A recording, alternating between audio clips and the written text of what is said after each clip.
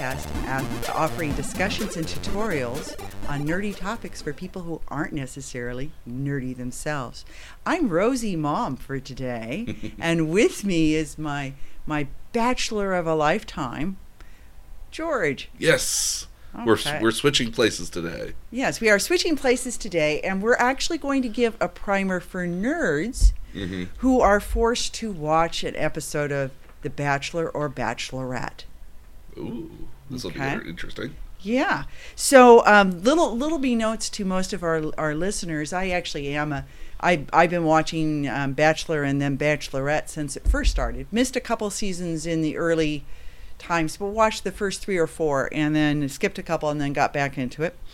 And George watches with me every Monday. And the fascinating thing for me is that he's extremely astute in sort of picking up on what's happening. On what's happening. So it's fun fact. So Bachelor has existed, started in 2002, so it's been 18 years. Damn. Yeah, it's 18 years. There have been 24 Bachelor seasons. The first couple of years, they actually ran with, the first 4 years, they actually ran with 2 Bachelor seasons a year. Okay. And then didn't start Bachelorette until their 5th year. So there have been 24 seasons of The Bachelor, 16 seasons of The Bachelorette. Okay. The schedule works, they actually film Bachelor films from September to November, starts airing in January, finishes airing in March. Okay. Bachelorette actually has a much tighter schedule. It will start filming actually 2 weeks from now. So it'll start filming a week after Bachelor ends airing. So it'll start filming in mid-March. It'll end filming the first week of May, start airing the first week of June. So it's got a much tighter editing turnaround. That is rather short, actually. Yeah, it is short. And then while it's airing, Bachelor in Paradise will actually start filming. And the fun fact there is that you'll see people enter Bachelor in Paradise right as they get booted off or eliminated from Bachelorette. You'll see guys who don't come onto Bachelor in Paradise. They actually will leave Bachelorette. It finishes in May, but while it's airing, it'll look like they just left Bachelorette and just entered onto Bachelor in Paradise. So it's kind of a weird transition. Mm-hmm. Okay. Okay. Yeah. So each season airs anywhere from 10 to 12 episodes. Well, really, that's it? It always feels longer. It feels longer, but it actually, if you'll think about it, it started airing the first Monday after New Year's. Yeah. And we will finish airing next Monday and Tuesday. So about 10 weeks. So it's actually the Women Tell All episode was episode number 10. 11 and 12 will air on Monday and Tuesday. And that's a pretty traditional breakdown for it. If you're not used to the franchise, it's kind of an odd theme. You have a bachelor and anywhere from 25 to 30. And the last couple of years, it really has been closer to 30 every season. 25 to 30 contestants who are vying for his love and affection. So he's literally swabbing saliva. And these days with coronavirus, you kind of wonder about the whole thing. He's actually swapping saliva with, 6, 7, 8 girls on the same night. Especially once you get a couple episodes in and he's kissing everybody. Mm-hmm. But they have 25 to 30 contestants. The first 6 episodes, it takes 6 episodes to get you down to what they refer to as the final 4. Really? Yeah, really. So when you think about the first night, it takes a while to pare it down. You ready? Yeah, I'm going to go through this cycle for you. Oh no! I'm thinking about it now, and I keep remembering. Yeah, it's like a 2-hour episode. It's a 2-hour episode every Monday. Every Monday, and it always feels like it just takes forever to get through it. Sometimes, depending on how many girls there are, and Yeah. trying to keep track So, of I mean, that. understand that, the first night you get this sort of rundown of who the Bachelor is. You see a couple of videos of a couple of the contestants. The contestants get out of the car one by one. So they go in limo groups of 4, and they get out of the car one by one and walk up and meet the Bachelor. And sometimes they try to do something memorable. There have been all sorts of stupid stunts. What are some stupid stunts, Mom? Some stupid stunts. There have been people who came in on horses. There have been Okay. people who came in in race cars. Okay. There have been people who came several times, both men and women, dressed up. One woman made it through the entire first episode dressed as a dolphin, in a dolphin costume. Another guy, you never saw his face during the first episode. He came dressed as a knight because he was her knight in shining armor. That's clever. It's clever. This particular season, because pilot Pete is famed for having had sex 4 times with the previous Bachelorette in a windmill, one woman came with a windmill apparatus on her back.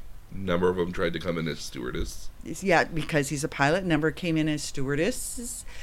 So there's always some sort of make yourself memorable, and you have to, because there again are 25 to 30 women. He's not going to remember the names. How it ends up working, some people will bring him a gift. Madison this year brought him a painting, or Madison or Hannah Ann brought him a painting that she painted with her father. So they'll try to bring something memorable, or dress something memorable, or say something memorable. One of the cute ones a couple of years ago was there was a pediatric nurse who came in with a stethoscope and a very low-cut dress, and handed the Bachelor the stethoscope and said, "I want you to hear my heart and hear how fast my heart is beating," which forced him to, of course, put the stethoscope up against her chest. By the way, she won. Well, that's kind of a sly, not quite so sly move. Yeah. So it was effective. So the first night, he basically has a series of 5 to 10 minute conversations with 25 to 30 women. And it starts as soon as the sun goes down, 7:30, 8 o'clock. The girls start arriving. And you'll notice the driveway is always wet while they're arriving because it just looks better. That's the same true for wrestlers as well. If you've ever watched wrestlers with long hair, all their hair is always wet for God knows what reason. It's never because it creates a look.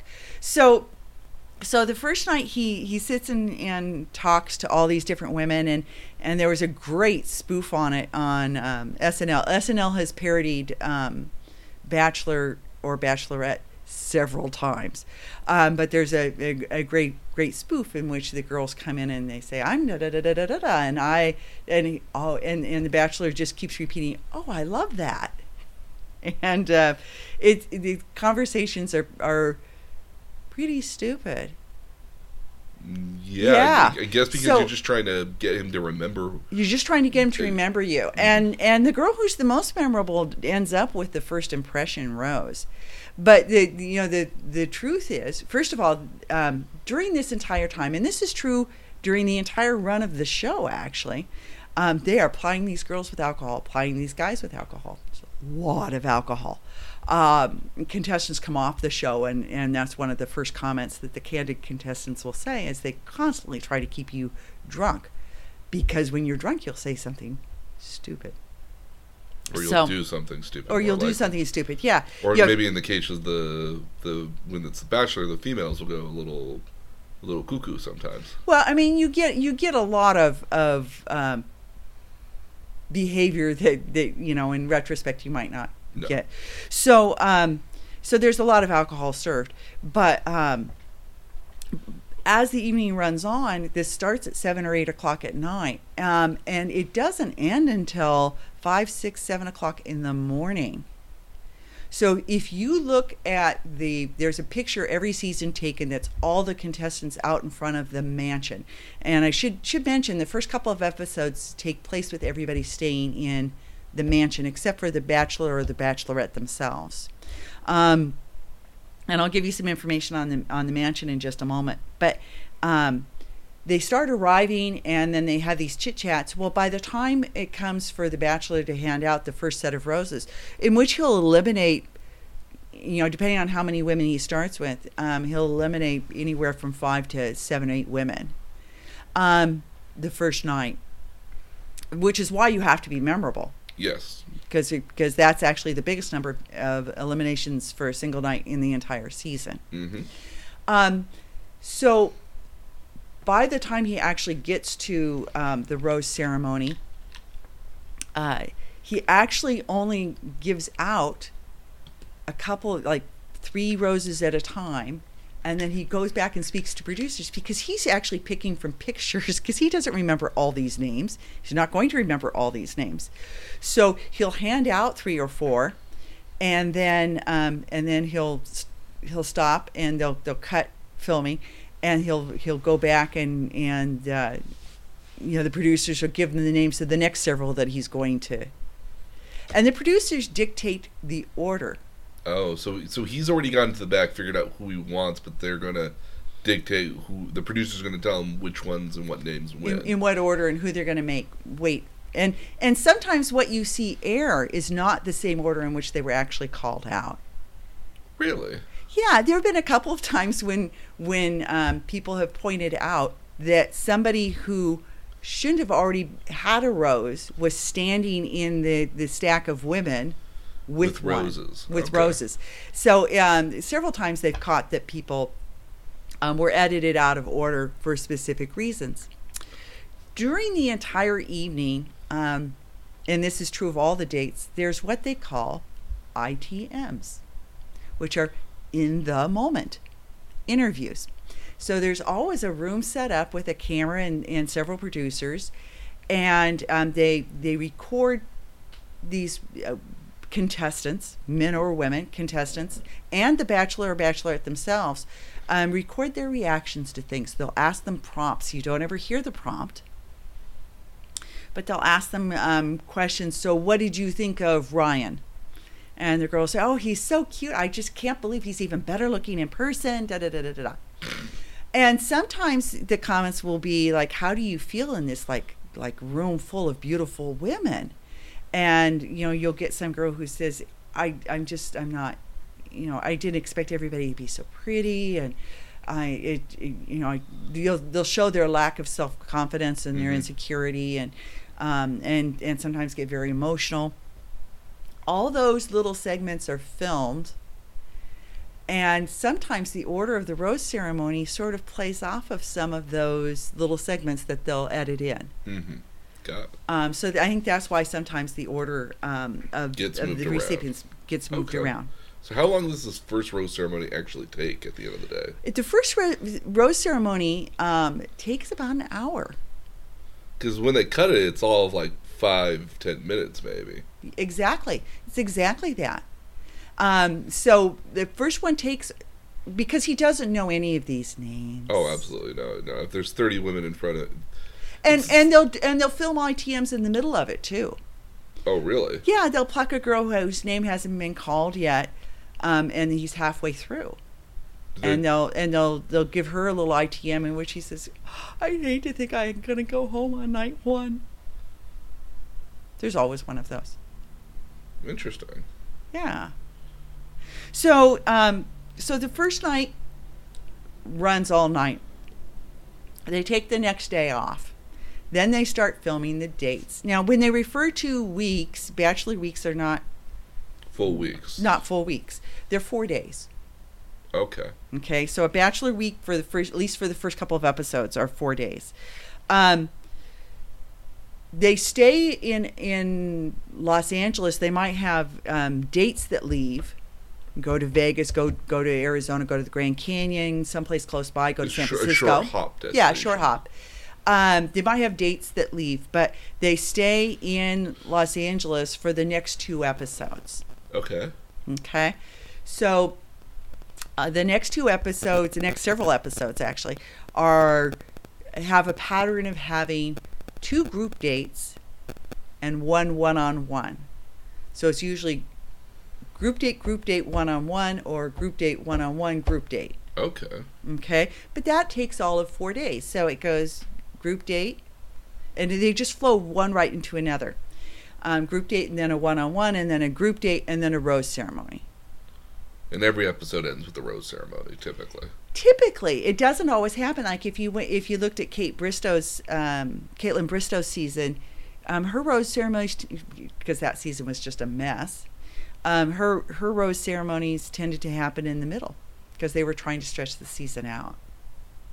It wasn't a good season, or it was just a hot mess? It was just a hot mess. It lost control. They never did have hometowns. It lost so much control. Oh, wow. There are a number of things that happened, and we'll maybe talk a little bit about some of the things that happened.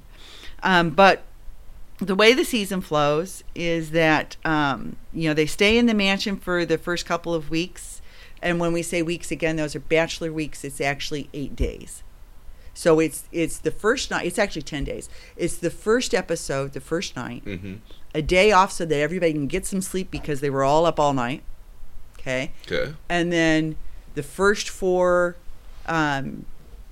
days, which are 1 week, week 1, episode 2, and the next 4 days, episode 3. Okay. So 10 days into it, you've already filmed 3 episodes. That's a lot.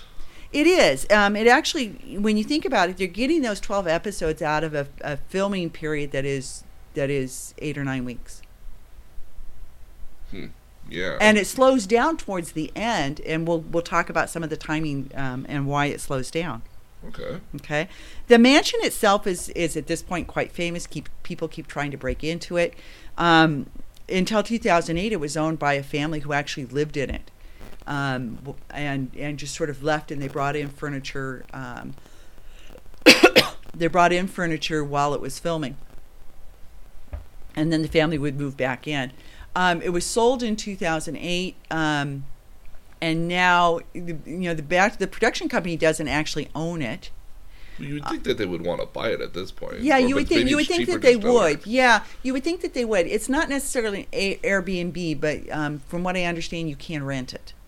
That there's the people who the ownership of it is a for money sort of thing, like a capital investment company or something. Yeah, and if you think about it, so The Bachelor films in it for basically 2 weeks, twice a year, so only ever gets used a month out of the year.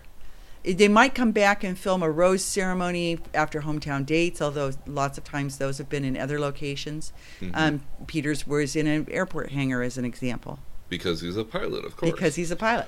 But that's not the first time it's been in an airport hangar either. So the mansion itself, even though you think of it as sort of the site for the show, only gets used for 2 weeks. It's always kind of interesting. So each of these evenings, he's eliminating at each of these ceremonies. The first couple of rose ceremonies, he's eliminating 3 women. That's why it pares down kind of slowly. 3, maybe 4. So let's say, for example, we started with 30 women that first night, and we pare it down to 22, 23 some odd women, and then we keep going 3 or 4 every single week, it would seem, right? Yeah, so you don't get down to the final 4 until you get to episode 6. At the end of episode 6, you're at your final 4. I'm trying to do the math in my head. So, if you had 23 and you had 3 or 4 eliminations, you have 20. You have 5 episodes to get, or 4 episodes to get it down. Yeah, it's 3 or 4 women a week. Some self-eliminate. Some, if you go... Oh, that's true, yeah. There's quite a number that'll just either eliminate themselves or... If you go on a one-on-one date and you don't get a rose at the end of the date, you're eliminated. Yeah. So that's one of those things. If you're on and if you go on a group date and you get the group date rose, because there's 1 group date rose for every group date. Okay. And you get a group date rose, you're safe for that week as well. So at the rose ceremony, you already have a rose. Has there been a lot of one-on-one dates in which they don't get the rose? There's at least 1 or 2 every year in which they don't. Is it early in the season or later in the season? They could be midway through the season. I think I don't think it's ever the first, second, or third week episode. Sort of okay. Yeah, because I think those ones are ones in which the lead gets to sort of choose who they want to spend more time with. They let production know. Okay. Okay. The group dates are usually, they can be anywhere from 6, 7, 8, as large as 10 women or men on a group date.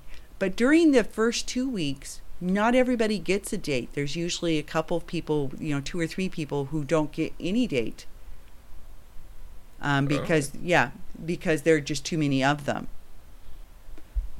What happens is those people are like the next on the chopping block to get eliminated, or like a lot of times they're not. It's always kind of interesting to watch. A lot of times those are people that the lead already feels pretty secure about. So it's not necessarily a bad sign not to get a date, but you do kind of, I think, for the contestants that don't, I think they kind of feel like they fell behind.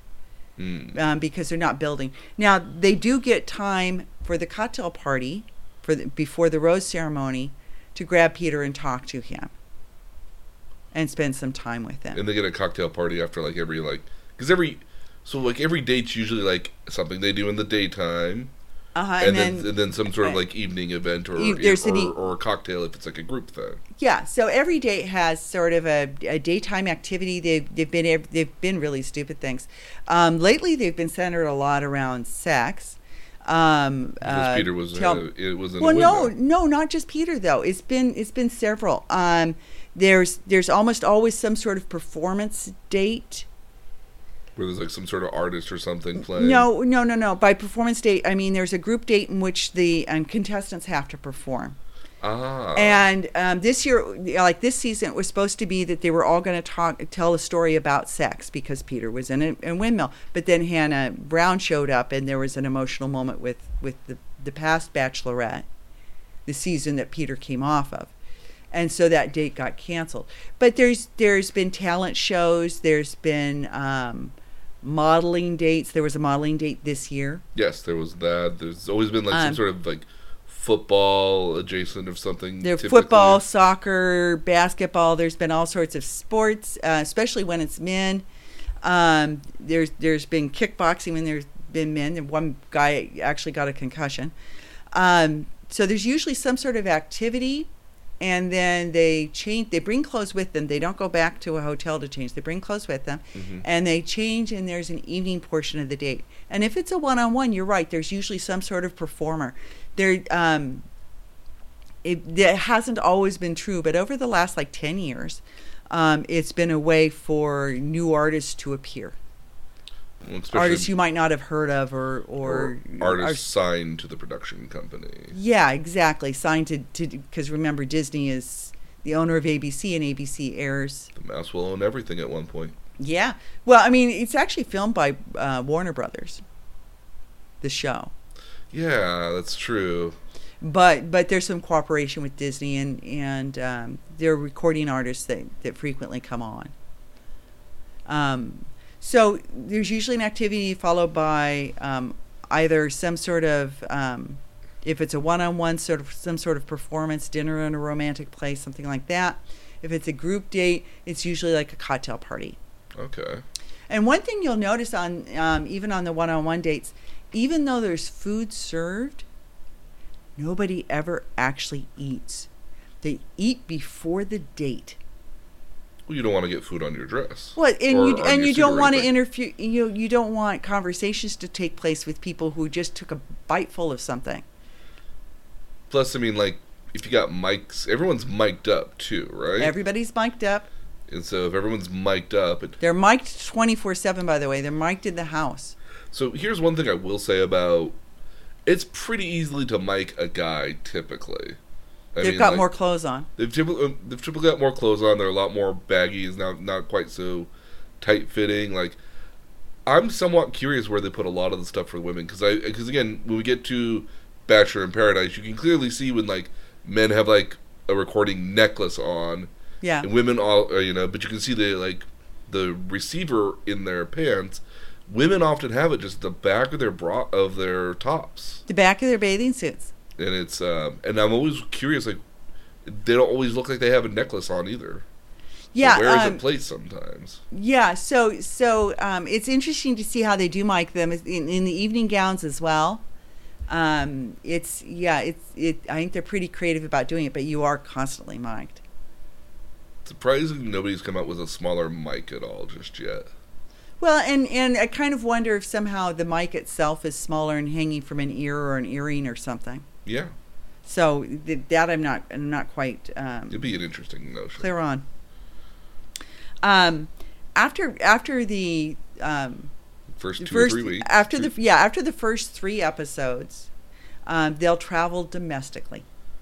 So they'll go someplace in the United States. It's been everything from Hoboken to Cincinnati to Indianapolis, I think, was this year. Yeah, so it's been different places.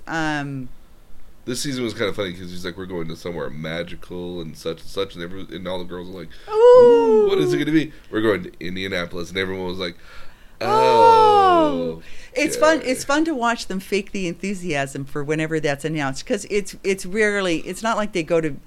As many episodes have been in Vegas, I don't know that they've very often stayed in Vegas. I can't think of very many times they've actually stayed there. No, but maybe Jersey City, maybe, but I mean. Yeah, so they go someplace domestically, but it stays with the same format. Okay. Okay. It isn't until you get you start traveling internationally, which will usually be the following week. So episode 5, and remember by episode 6 we're down to 4. So when we travel internationally, we're usually at 8.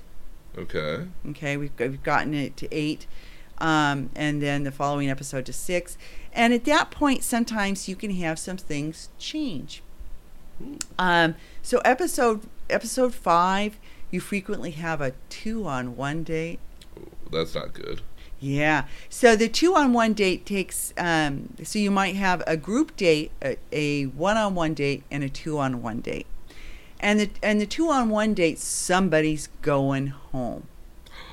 Sometimes both of them. More than once, it's been both of them going home. I remember one season where it was both of them. Oh, Chris Solas's famous season was Kelsey and Ashley I. And you had this scene of Ashley I. They were out on this island in the middle of nowhere. And Ashley I was crying, and she didn't know that Kelsey had been let go, and she was all tears. And then you watched Kelsey let go, and I always wondered, did they go back in the same helicopter and find out? Because you're not going to send separate. It would have been more interesting if like dinner had been on a dock, and then 2 of them left on a boat, and they left the last person there. That has happened too. That has happened. Well, it just screened it in my head, and it just came out. Where they're just watching the other person go away. They're watching the other person take off on a boat, take off in a helicopter. Lots of boats, lots of helicopters. So 2 seasons ago, I remember that happening. It was Chicken Guy and what is his name? Because I always forget his name. He's one of my favorite model guys. It's always on Bachelor in Paradise now. He actually got kicked off the Jordan. Jordan, yeah. They had a 2-on-1 day. Guy who came in a chicken suit got let go first. And then I guess the Bachelorette, who I can't remember her name. Becca, went back with Jordan and was basically like, yeah, not you either. Yeah. So a lot of times the 2-on-1 date is 2 people. It's never a good sign to get that date.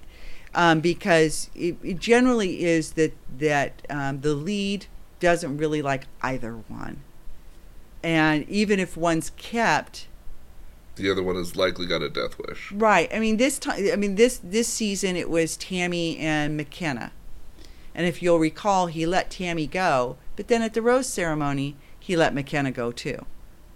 Oh. It came up on the Women Tell All. She asked. McKenna asked, well, if you were going to let me go anyway, why didn't you just let me go at the end of that date rather than making me sit through another rose ceremony? And he said, well, because I wasn't quite sure. So that's a typical fifth episode. Fifth episode. Okay.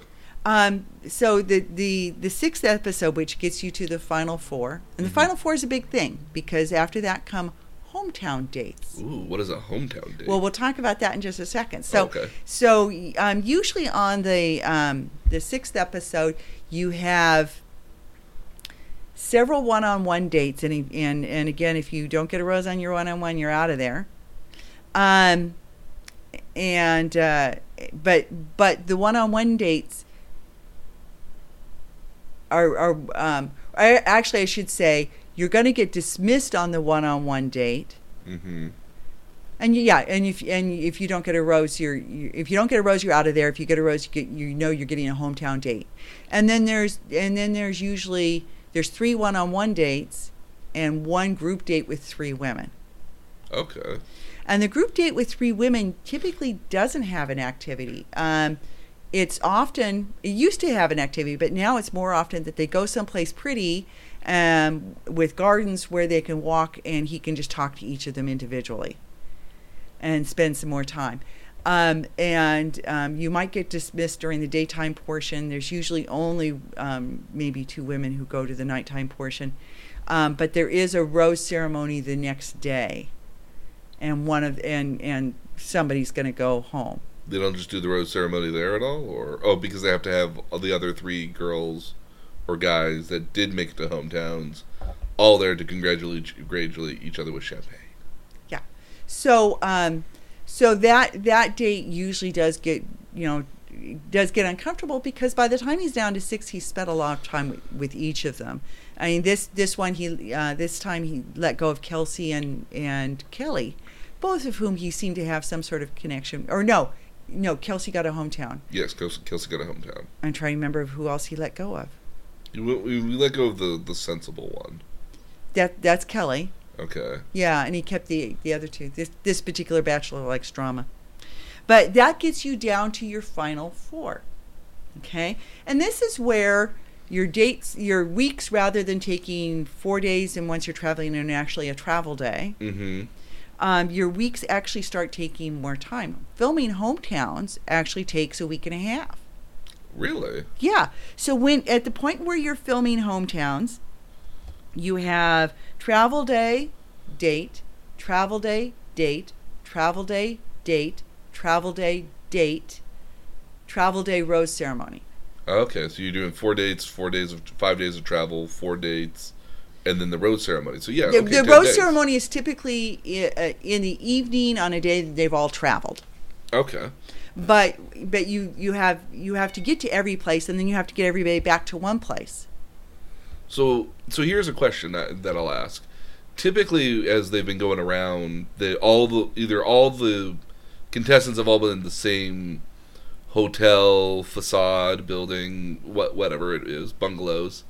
They've all been in the same place. When they get to hometowns, do they get to go home and for several days, or are they just like, no, we're all in Cincinnati right now. One person goes to California and then comes back.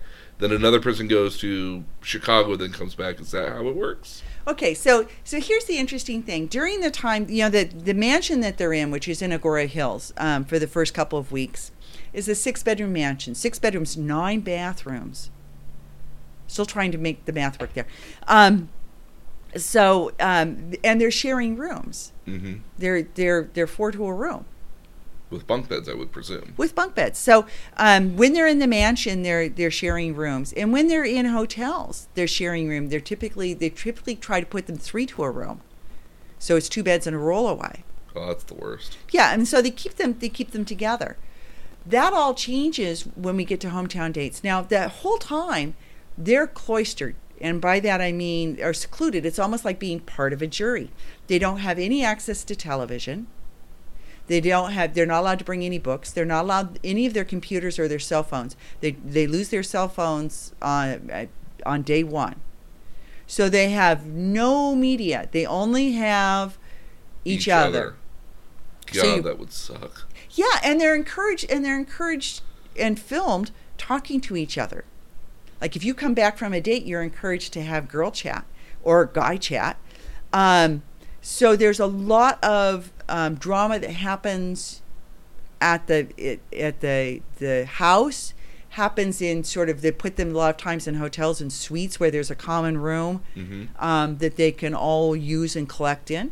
Yeah, or a parlor of some sort. Yeah, some sort of parlor, and they intersperse bits of those chats into the filming. So you'll be in the middle of a group date, and then they'll show dialogue that's happening back at the house. And some of the dialogue is unbelievably catty between women. It's things that if you were really, you're being filmed, but you wouldn't naturally say that if you were just in public. One of the girls this year actually questioned whether another woman was a pill popper, and of course that got aired. Yeah. So there's a lot of drama that takes place. The show, and we can talk about manipulation, but the show really is more about the contestants than it is the lead, ever. Yeah, I've actually kind of noticed that when I've been watching it now that you say that. I've always just trying to keep track of the contestants is the hard part. And up to hometown dates, they force the contestants together quite a bit, and they tend to fall into cliques. Like this year, I understand that there was a group of girls that were referred to as the rats and a group of girls that were referred to as the cats.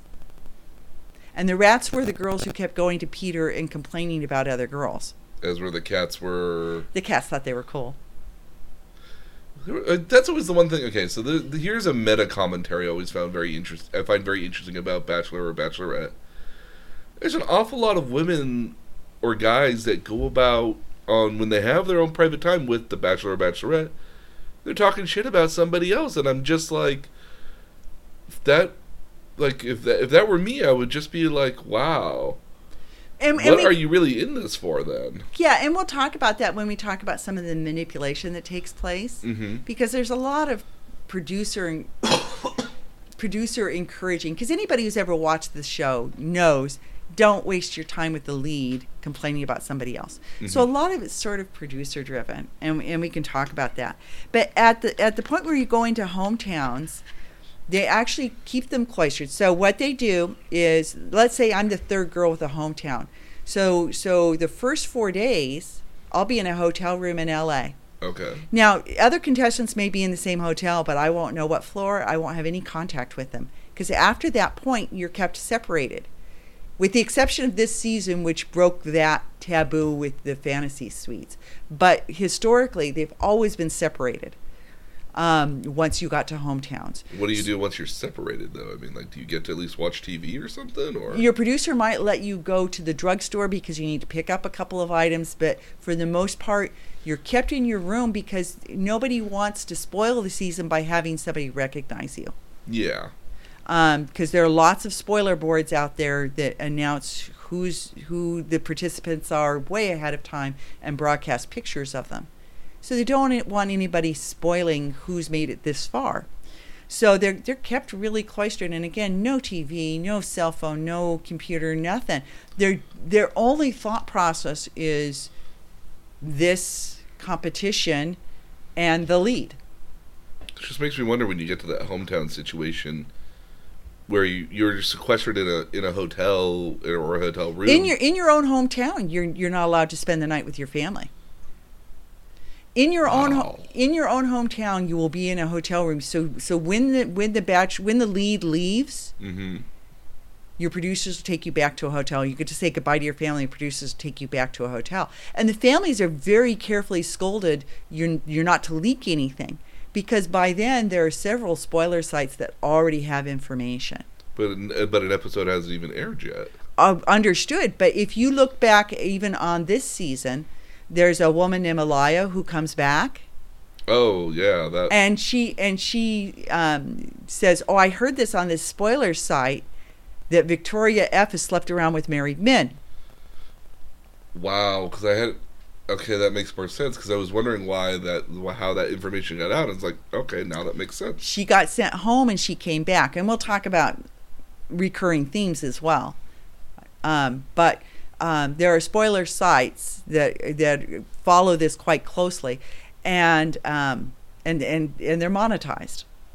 As geek culture tends to be. Yeah. So once you get to hometowns, you fly in, you do your activity. The first time you see your family is when you show up with the lead to have dinner. So the hometowns are set up so that you go to Des Moines. Mm-hmm. And you do something in Des Moines that you might take them to your apartment. That hasn't happened in a while, but that used to happen fairly frequently. Okay. You might take them to your place of work. That hasn't happened in a while either, but that in the past has happened. Take them to meet your friends at a bar.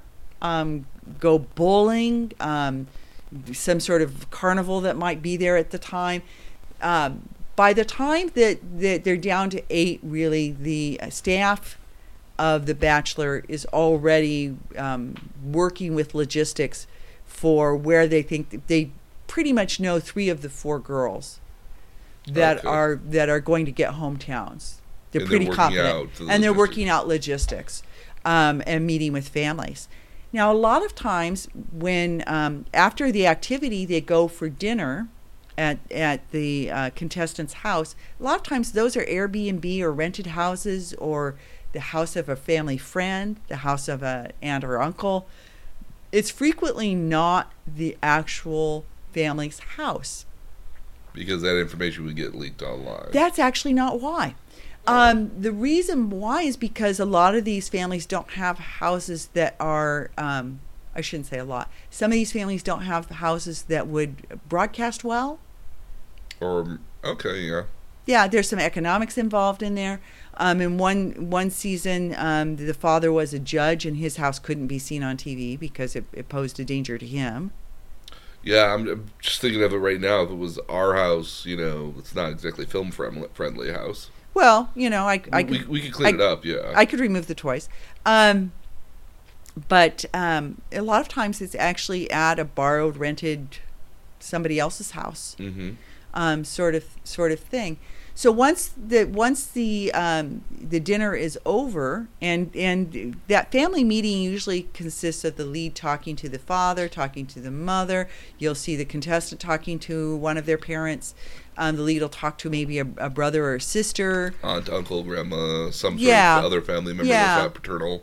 Yeah, and then you'll usually see some sibling talking to the contestant, and what do you really think, and da da da da da.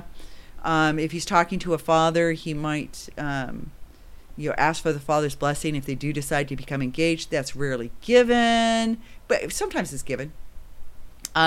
And there's always a parent who says, "Well, but you're dating 3 other women. How do you really feel about my daughter?" And the lead can't let on with any of that information. No. Yeah. They usually try to obfuscate it or dodge the question. Yeah. I mean, sometimes they go very poorly. Sometimes they go very well. This season we had a very poor hometown. Well, we had a hometown where they didn't even meet the parents.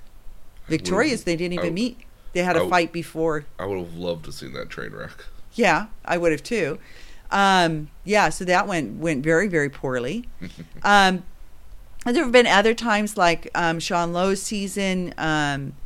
Dez's brother went after Sean with, how you date my sister, and basically made it very clear he didn't like him, and made the hometown the dinner very unpleasant. And Sean let Dez go for that reason. She later then became the Bachelorette, so it was just fine. But it worked itself out. Yeah, and in Ben Flajnik's season, there was a very, very nice woman who had played in her high school band and she was from a small town and took Ben to her high school and had the band play, and it was very clear that he, being from a large metropolitan city, was not into it. It was very clear that he was very uncomfortable with what a small town it was. We talking small town, like, hey, look, this is the one stoplight in the city. Yeah, kind of like that. Oh, wow. And something similar in reverse during Chris Solis' season is one of the last destinations they went to in the United States was his small town in Iowa, and the girls were asked to envision. And the woman who he eventually proposed to actually got to go to his house and meet his parents, which is sort of a tip-off that she was the one, or going to be one of the two, and all. But I think the idea was to sort of get them used to the idea, since a lot of them did come from large cities, of what a really small town he came from, because he was a farmer. So in that case, the hometown kind of worked in reverse. There have been times like with Caitlin Bristow. On her season, there was somebody who, because they had a DUI, couldn't go to Canada. She was from Canada, and if you have a DUI, you can't go to Canada? The lead. Oh, the lead couldn't. The lead couldn't. The lead had the DUI. That seems like a silly rule. I know, but yeah. But because it was a felony. That was my understanding. Okay. And her hometown took place in Arizona, which seemed odd since she was from Canada. So there have been different, scenarios that have happened during hometowns. But for the most part, they actually go pretty predictably. There's always sort of the conversation of, but you're dating 3 other women or 3 other men. Where do they really fit in? But I like you a lot. Yeah. Sort of thing. Who gets to plan the hometown? Is that, Supposedly, the contestant does, but really it's the producers sort of making suggestions and they need, because here are 3 options. Pick one. Yeah, that kind of thing. Okay. Because really, otherwise, how can you get permission to film the bar ahead of time? How can you, set all that up? Because literally, there's the rose ceremony, which is again in a foreign location. Mm-hmm. They fly home, and one of those girls flies directly to her hometown. Yeah. So they need to have ready to go, like ahead of time. Immediately. But again, typically they kind of know when it's down to 8, at least who 2 or 3 of those women are, and they can start setting up those. Yeah. Okay. Okay. Or in the case here, maybe of like, if it's like the last person who got the rose, and especially for like the group date, maybe it was, that person's gonna be number 4, because that seemed like that was the case this season with Victoria. With Victoria, yeah, she was like number 4 on the hometowns. Yeah, yeah. Which I had an epiphany in, so I think that'll be funny when we talk about it later. Okay, all right. I think I know how the season ends, unfortunately. Oh, you do? Oh, I'm interested to hear that, because we'll talk about spoilers, but this season is unspoiled. Ooh, good. Which is interesting and not typically true. So the big controversy, and this was even true in the first season, is the fantasy suites. Ooh. So the fantasy suites, they all fly to some exotic location. Typically at this point, the contestants are in separate hotels. This one was weird. Separate, this year. yeah. So this year, because of specific circumstances where they wanted to force a situation, an uncomfortable situation, they had them all in the same suite and sharing the same space. Okay. This is the first time that's happened. They used to keep them in the same hotel, but on different floors. But during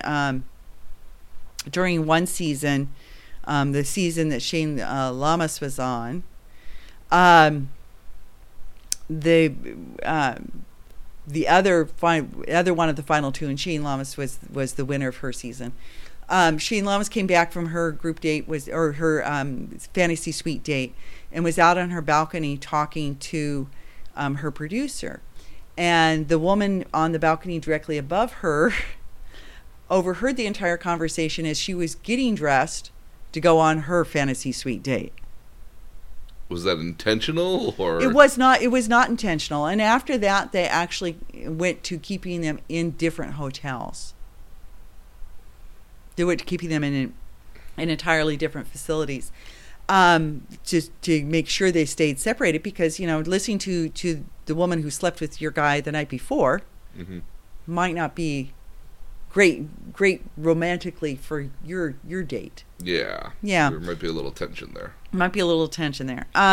So the final 3 are given fantasy suite dates, and those consist of a full day of activity, and then they change clothes and they go to an overnight location, very romantic, but always in a place at a hotel, basically at a resort. So you can get to the bungalow. So the way it works timing wise is there's a travel day to get to wherever their location is. Mm-hmm. There's an overnight date, a day off, an overnight date, a day off, an overnight date, the rose ceremony. Oh, so they actually do take a day off break? Yeah, so it used to be that it went directly from one overnight date to an overnight date to an overnight date. That could be kind of toxic for the bachelor or the bachelorette to have to do that. Yeah, so it and people got pretty icky about the idea, but you slept with her the night before. You slept with her last night. Yeah. And you're sleeping with me tonight. And the other half of it is that you probably didn't get a whole lot of sleep, and so your lead is becoming extremely tired. Yeah, that makes sense. So after the first couple of seasons, they went to fantasy suite day off, fantasy suite day off, fantasy suite rose ceremony. So just 2 episodes here makes it seem like it takes the better part of almost 3 weeks to do it all. Right. So and then the last episode takes a full week to film. Mm-hmm. So you've got those first couple of weeks where you're basically almost producing 2 episodes in a week. It's really crammed in. But then your last episodes take, as we said, hometowns take 10 days. And then the fantasy suites take a full week.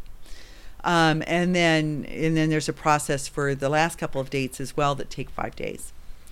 So 5 or 6, actually. 7 because there's a rose ceremony. Yeah, I'll walk you through that. Okay. So at some point during dinner, and again, no meal's ever actually eaten. It looks like there's a meal there. There's a meal served. Production eats it later. I don't know if I want to eat a meal that it's been sitting under cameras, or somebody was hovering over. Yeah, well, Right? But producers can't be during dinner. The couple finds, or some member of the couple will find a card from Chris Harrison that reads, "You and you. Here is a key. If you decide to forgo your separate rooms, please enjoy a night in the fantasy suite."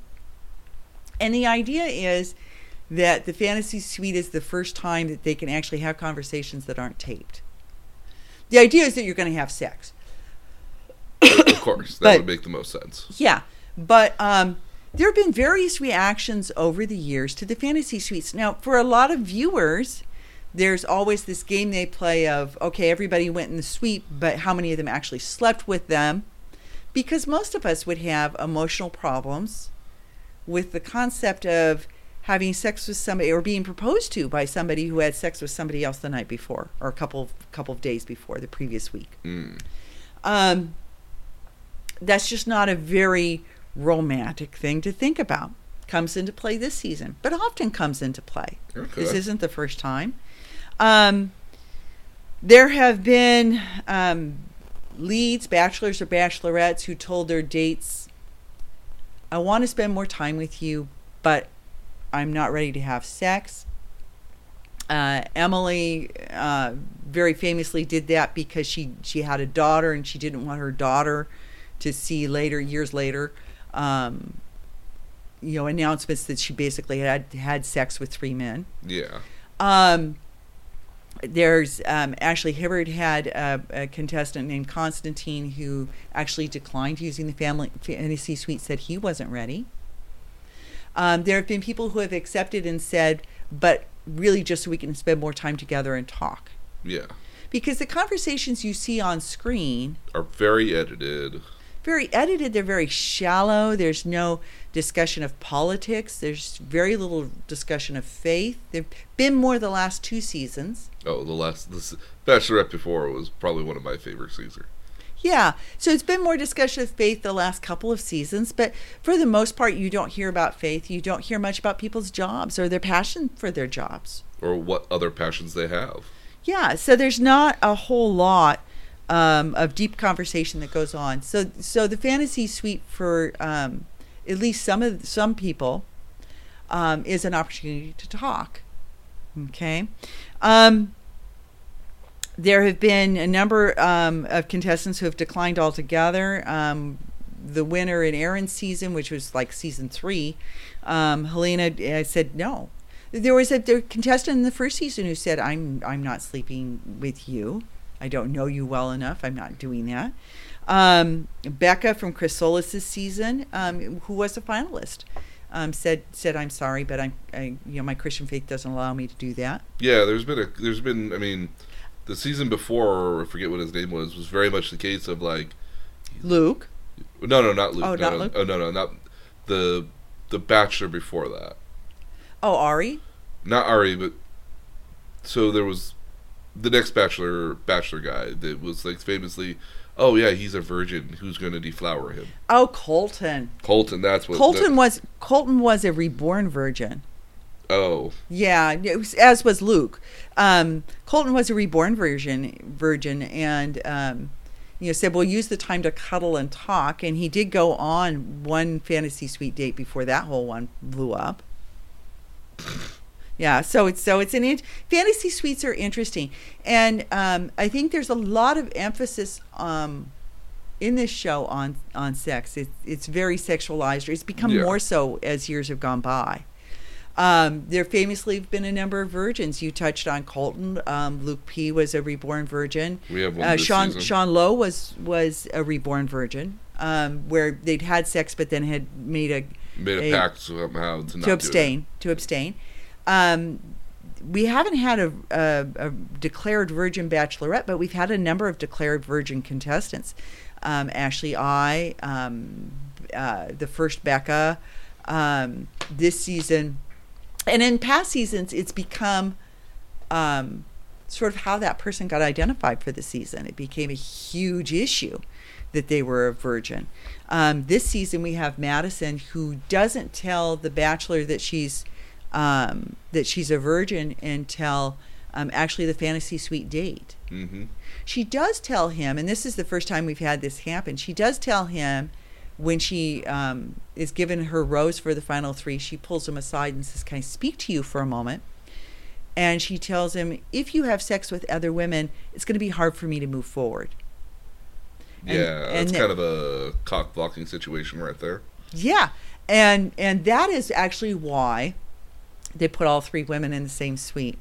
And they give the other two women their fantasy suite dates first before they give the virgin hers. And so then I think they did that in hopes that one of those other two women would make a point of saying something, and both of them have the grace not to. Although you get to see them discussing amongst themselves how unfair they think her, because Madison does tell both of them that she asked Peter not to have sex, and how unfair they think that is, and didn't she know what show she was coming on? Yeah.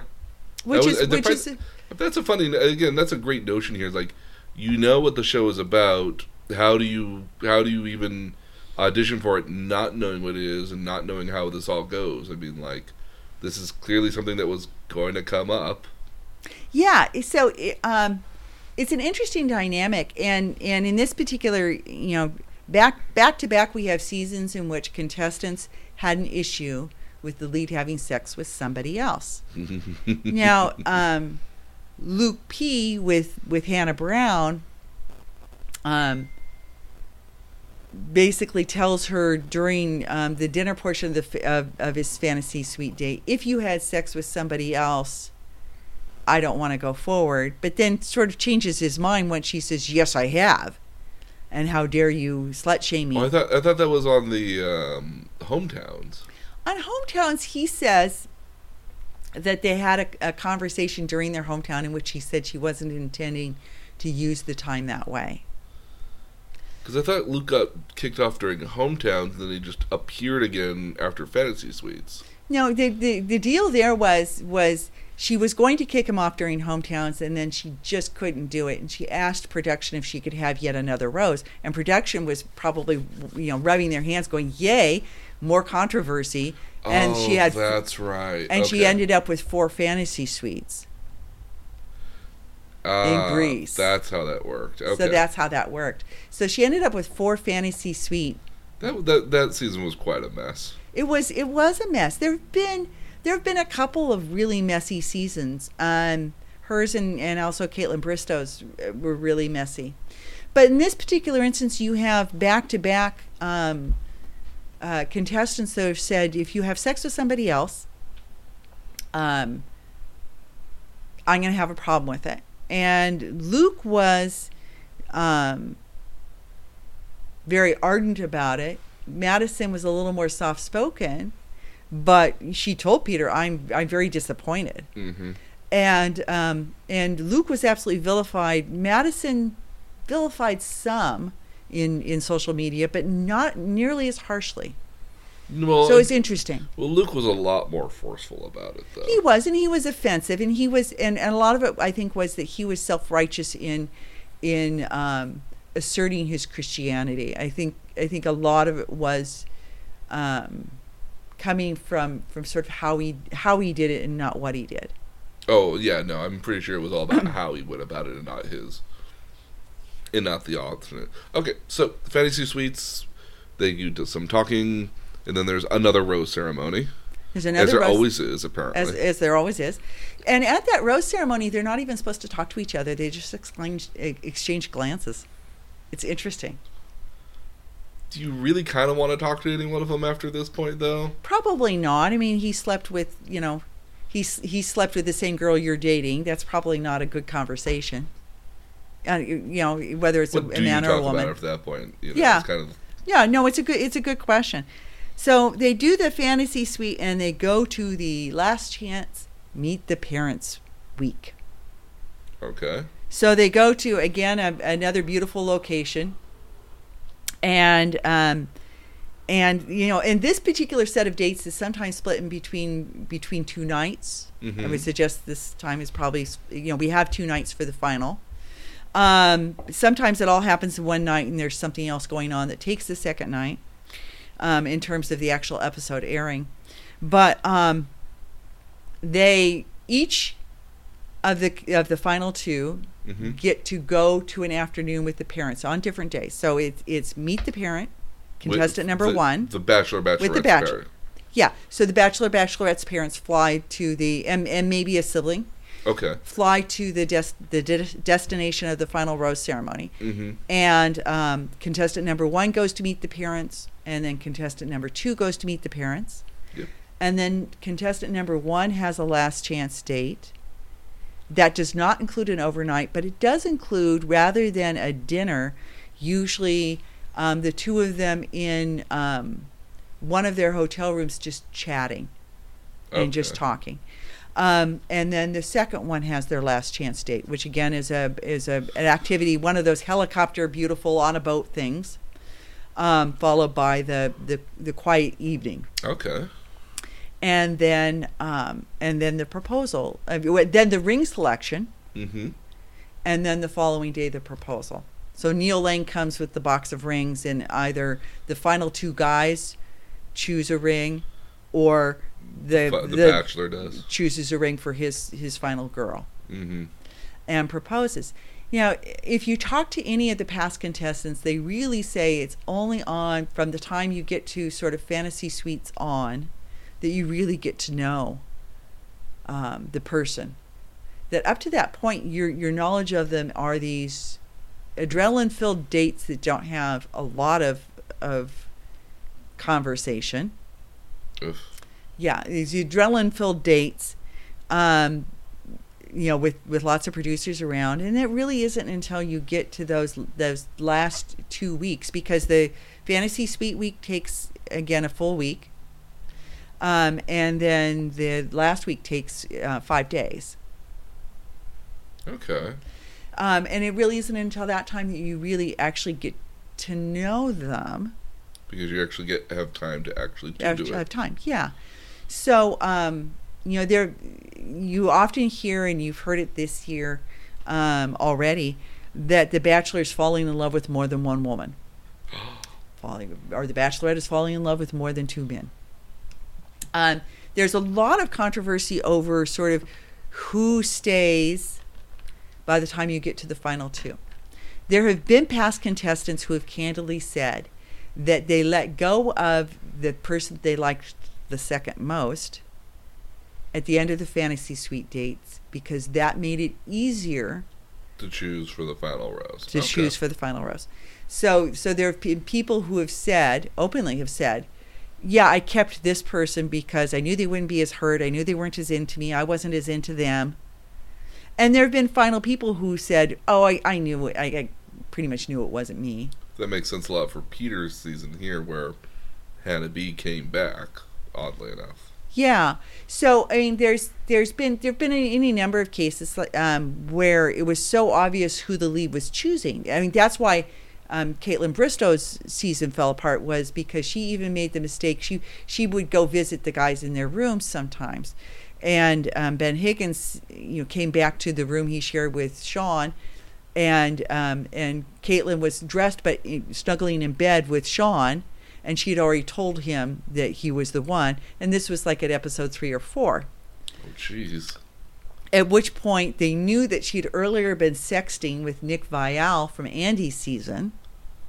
And to keep the whole thing from blowing up even further, because a lot of the guys at that point were just phoning it in because they all knew, they brought Nick Viall in, and he was the surprise contestant who came on episode 4. I think they were still domestic when he came, and came in as sort of a ringer that she already kind of knew. Okay. And that created all sorts of tension. But they didn't have any hometowns, in part because there was already so much spoiled that there was no way that the families didn't know what was going on as well. And they stayed in Ireland the whole time and never did come back. So there have been seasons like that blew up. During Ashley Hibbard's season, apparently everybody knew it was J.P. Rosenbaum. And Ben Flajnik has admitted that he pretty much knew, even though producers were telling him it was him. That he pretty much knew that it wasn't him. So there have been seasons in which it was pretty clear who it was going to be. Jeez. Well, because if even you and I watch and can pretty much tell. He's got, somebody's got either a knack for somebody, or he's got a charm for somebody, or there's favoritism of some sort. And you kind of see how they react and how they behave around certain contestants, and you kind of know. And most of the leads have said that they knew their final 4 on night 1, or 3 of their final 4 on night 1. Yeesh. And that they pretty much, and most of the leads have pretty much known who it was going to be by episode 5 or 6. Now, they'll forever get asked by whoever finished second. It's happened a number of times. When did you know? And the lead will lie, because he has to. Yeah. And they'll say, oh, no, not until the very end. Yeah. But it's probably not the truth. So there's a final rose that gets given out at the very end. And a proposal most of the time. Now, there have been so most of the time they're proposing to somebody that they've known for 8 weeks. And have maybe had the better part of maybe 5-6 days of actual conversation with. Right, because remember, like a lot of these days, during this 8 weeks, they've been on dates with other people, and they've only had a couple of minutes at a rose ceremony or a couple of minutes on a group date to actually talk. Yeah, much less if you got a bit of one-on-one time. Yeah, so they're proposing to somebody that they really don't necessarily know well, which is a lot of the reason why there have been very few actual marriages coming out of this. And that was my next question here. Like, clearly this system, after you explain it all, can't possibly work properly. Yeah. As intended. So I mean, right now there are a couple of people that are that met on the show that are still dating. Okay. Colton is still dating Cassie. JoJo is still dating Jordan. They're still together. So there are a couple of people who... My Jordan? No, not your Jordan. Oh, okay. Sorry. So sorry. But... if only he'll find... Well, the interesting thing is, with a couple of the unusual endings, came out a couple of marriages. So, very famously, Jason Mesnick, because of producer pressure, he had his 2 finalists, he actually wanted to propose to Molly, but she wasn't going to accept the proposal. And so he was pressured by the producers to propose to Melissa. And he did. That didn't last even weeks. My understanding is that her ex-fiancé showed up at the airport to pick her up at the end of the whole thing. So he very famously on the after the final rose. So there's the final rose ceremony, and then afterwards there's this sort of get together, which is a live audience show, which is broadcast live actually, where you get to see the new couple. And the person who was rejected gets to speak with the lead for a couple of minutes as well. And on that show, Jason Mesnick formally broke up with Melissa. She hadn't been told that that was going to be done on the show, although they were already broken up. And he asked the woman he did want to propose to if he could date her. And they have married. They married about a year and a half later. Okay. So that was actually the first marriage to come out of it, and that was season 13. We had Ari season, which was kind of bizarre ending. And I shouldn't say that was the first marriage to come out of it, because the first marriage was actually the Bachelorette marriage with the first Bachelorette. Oh. Which was Trista Rehn. Trista Rehn had been on the first Bachelor season with Alex, and she had finished number 2 on Alex's season. She was the first Bachelorette, and she did marry her firefighter, and they're still married. So that was season 1 of The Bachelorette. Season 7 of The Bachelorette, Ashley Hibbert married JP, which was the person that if you talk to other men who were on her season, said, "Oh, you knew early on that there was something there." Des Hartsock married Chris Siegfried. That was a bizarre ending because the person that you thought was really her number one choice left after hometowns. Oh. He was chosen, but he never came on his fantasy suite because he just wasn't feeling it. Okay. And she ended up actually on the fantasy suite date with her other third person. She told him that she wasn't going to go on the overnight with him because she wasn't that interested in him. Well, she let him go. Okay. But she's still married to Chris. Rachel Lindsay and Brian Abasso, which is Bachelorette 13, just got married. What an unlucky number to be number 13. I know. Sean Lowe was the first bachelor to marry the girl he actually chose. Oh. So he did marry Catherine Guiducci. Of the bachelors that got married, the third bachelor that got married, there were only 3 out of 24 seasons.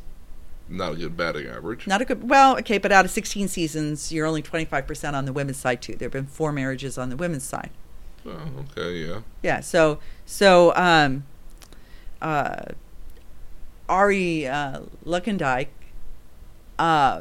chose Becca, and then after, and I think under pressure from his parents at the Meet the Parents said, "Oh, she's the best choice for you," and I think of sorts she was kind of the safe choice, but he chose Becca, and then 4 or 5 weeks afterwards changed his mind and wanted. He asked Becca for permission to call Lauren. Well, during that call, he of course said, if I wanted to date you, would you date me? If I wanted to propose to you, would you accept my proposal? And she said yes.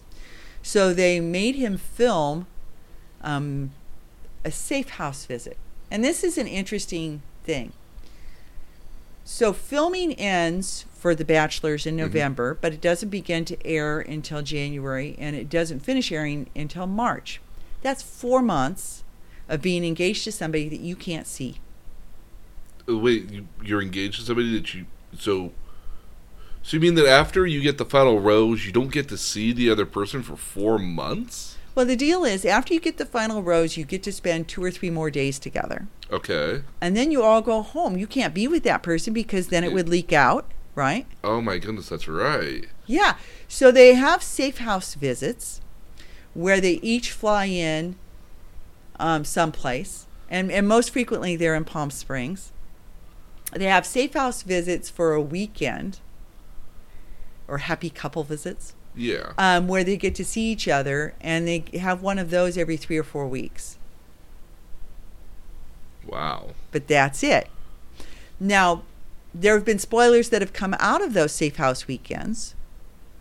Well, let's finish up to talk about Ari and Becca just real quick. Okay. So Ari and Becca are scheduled to have a safe house visit There's producers there. There's cameras there.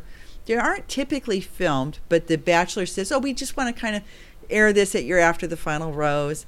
And Ari comes in and they film him telling her that he wants to see Lauren, and she says, "I don't think that's appropriate, and but I really miss her." "Well, but you're engaged to me," and he breaks it off, and it's so uncomfortable because the cameras won't leave. She doesn't want to talk to him.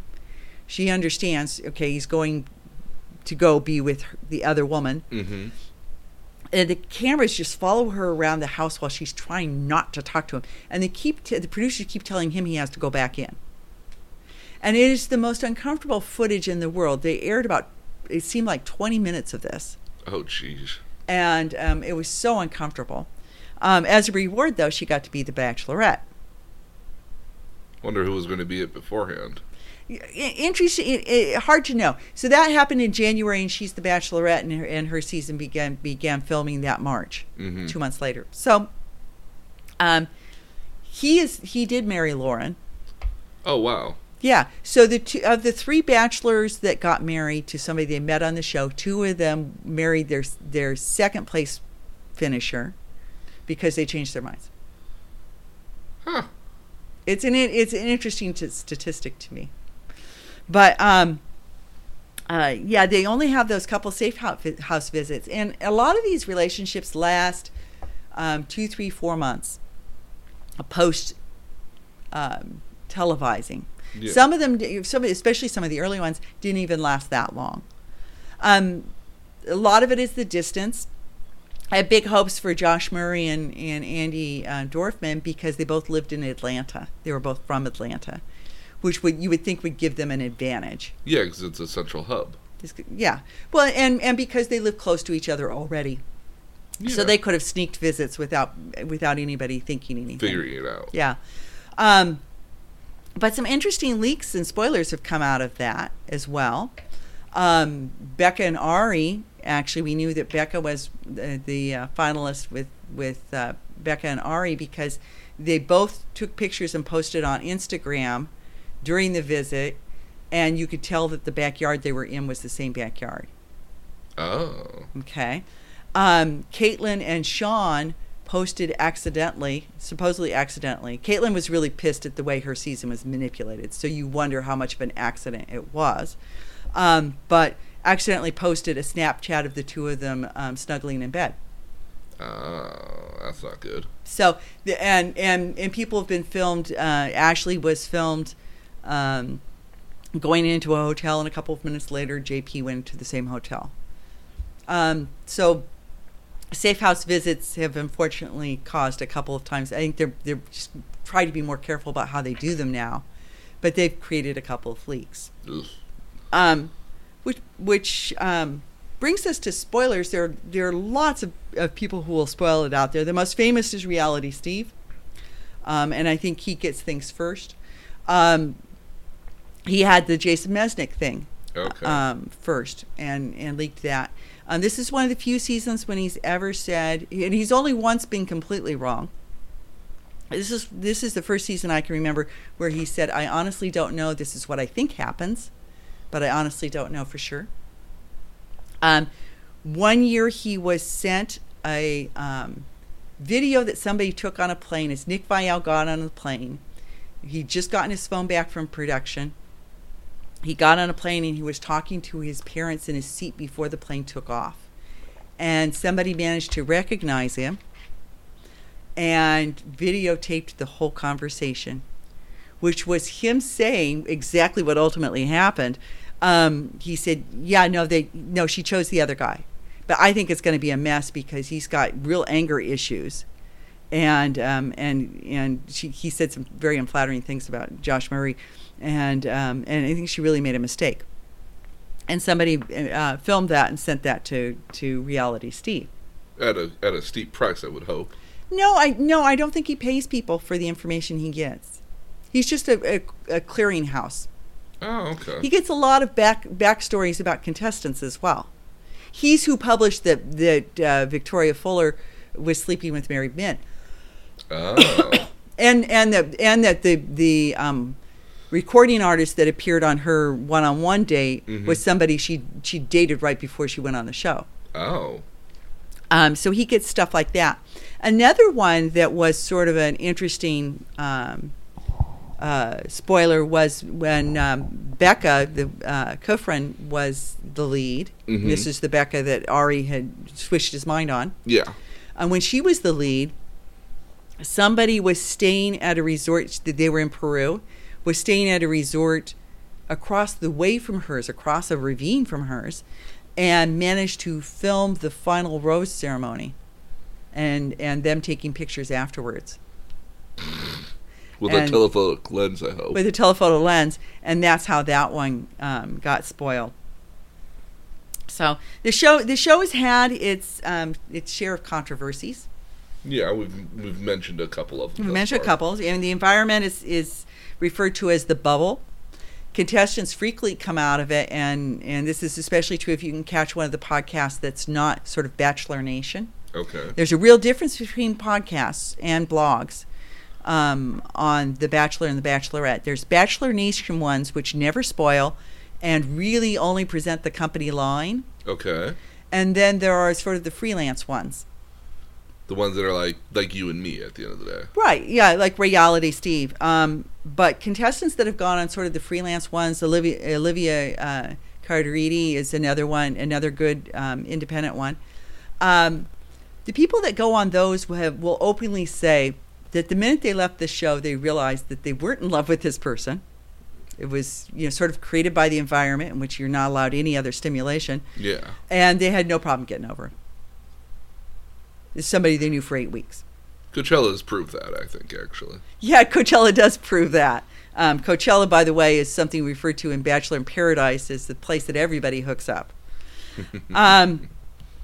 They drink a lot. They're forced to have these girl chats and guy chats. When they film the in the moments, those are very very forced by producers who will prompt with questions. And what you see portrayed, what you see shown on television, may not even be the answer to the question that was being asked, because a lot of times they take those and they parse them. Yes. And the other thing they frequently do is they'll film after footage. They'll have the same props will travel with them for the ITM, so the same props are in the background.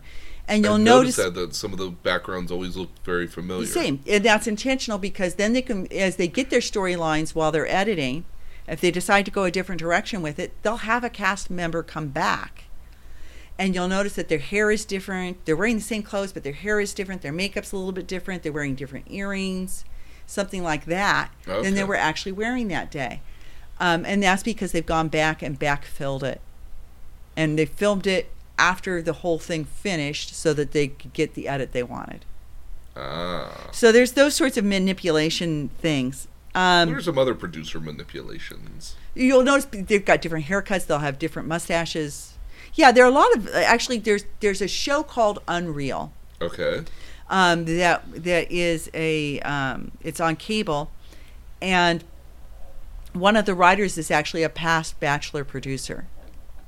And it is from the producer's point of view. And so how does this is like a just a it's a spoof. It's a full-on spoof. Oh, okay. With storylines very similar to what you'd see on the real show. But it's from the producer's point of view. But it's from the producer, so you get to see. I would be so interested in that, actually. So it's called Unreal, and you can get back episodes. Nice. And it shows you a lot of the manipulations that actually occur. There have been some horrible manipulations that actually occur. If you listen to Ashley Salter, who you'll remember is the girl who thought the pomegranate tree was onions. Do you remember her? Oh, vaguely. We were laughing at her. So she was kind of nuts. She's actually quite sane. The deal is that she walked into a producer's room, a production room that had a storyboard, and she realized how badly the whole thing was being storyboarded. Yeah, and she decided to play along, and she just acted like she was absolutely nuts. And the lead kept her, even though she was absolutely nuts, because there are producer picks. Yes, I call them plans. Yeah. So you can keep these girls you really like, but please keep also this, and this that are good story. Yeah. Good drama. I am of a firm belief right now that Victoria F. this season was a plant. She may very well have been. And they're willing to be plants. They sign a contract that says that they can be edited however they want. They have no control. They have no right to sue ever. Yeah. And they can't appear on anything without being sanctioned by The Bachelor for the first year afterwards. It would make sense. Yeah. So that's kind of how you know which podcasts are Bachelor Nation podcasts, because they'll have current contestants. Mm-hmm. And the other ones won't have access to them until that year has passed. Until a bit later, yeah. Yeah. Frankenbiting is a term I think that's kind of unique to Bachelor. And I've never heard that phrase before. Yeah, it's unique to Bachelor. What is this? Yeah, Frankenbiting is where they'll edit a conversation using parts of other conversations from other days. And if you look, you'll actually realize that you're only seeing the side of the speaker's face or the back of their head. They'll be in conversation with somebody, looking at somebody else, looking at the lead, looking at somebody, and the conversation that you're hearing is not anything that was actually said in that moment. It's Frankenbited. It's parts of a conversation that might be from an ITM or from a conversation with somebody else on a different day. If you listen really carefully, you'll hear there's slight changes in the voice. So it might be a word from this conversation and 2 words from that one. But it's called Frankenbiting because if you'll remember, the Frankenstein monster was made up of pieces. Okay. I see the etymology of the name. Yeah. So one of the things I'm going to have you do for your homework, okay, is to listen to a past contestant that you dislike very much, and he's going to talk about Frankenbiting. Who did I not like? I'm going to have you listen to a Reality Steve interview. Okay. With Luke P. Okay. I didn't dislike Luke P. I hate everything that Luke P stands for. On 100%, I absolutely hate everything that Luke P stands for. The shenanigans that happened during his season were beautiful television, though, and I would actually very much be interested in listening to that podcast, if only just because I want to hear his side of it. Okay, so you're going to hear his side of it, and you're going to hear about Frankenbiting. Oh, I'm sure he got Frankenbitten quite a bit. Yeah, here. So you're gonna hear about that. Producers, or allegedly being that. Producers will manipulate situations by whispering in somebody's ear, "Did you know da da da da da did da da da da da da?" Or by creating things like this year's Champagne Gate. This woman bought a bottle of Dom Perignon that someone had given her. Her father had given her. Her father for birthday or something. For her birthday. And she was going to sit with Peter on the second episode at the rose ceremony and share it with him. And she had the producers set it up, with a chilling tub and glasses and everything at a little quiet corner in the mansion garden by a fireplace. And at the same time, the producers set up a second champagne area over to one side, and then suggested to Hannah that she go to the champagne area. And they directed her specifically to Chelsea's champagne area, but then Hannah's like, "But I didn't know. Look, there's another bottle of champagne down there. How was I supposed to know?" Yeah, it seems like a legitimate mistake. Right, but very much a production-driven drama. That lasted for, 4 episodes? Look, yeah, it went on for a couple of episodes where they were snarking back and forth at each other. And everybody was talking about it. Yeah. Another producer-driven drama is the bringing back of people that have already been dismissed. We saw that happen this season as well. Happens every season. Somebody always comes back. My favorite tale about somebody coming back is there was someone who was eliminated at like 5 or 6, so before he didn't even get a hometown. Okay.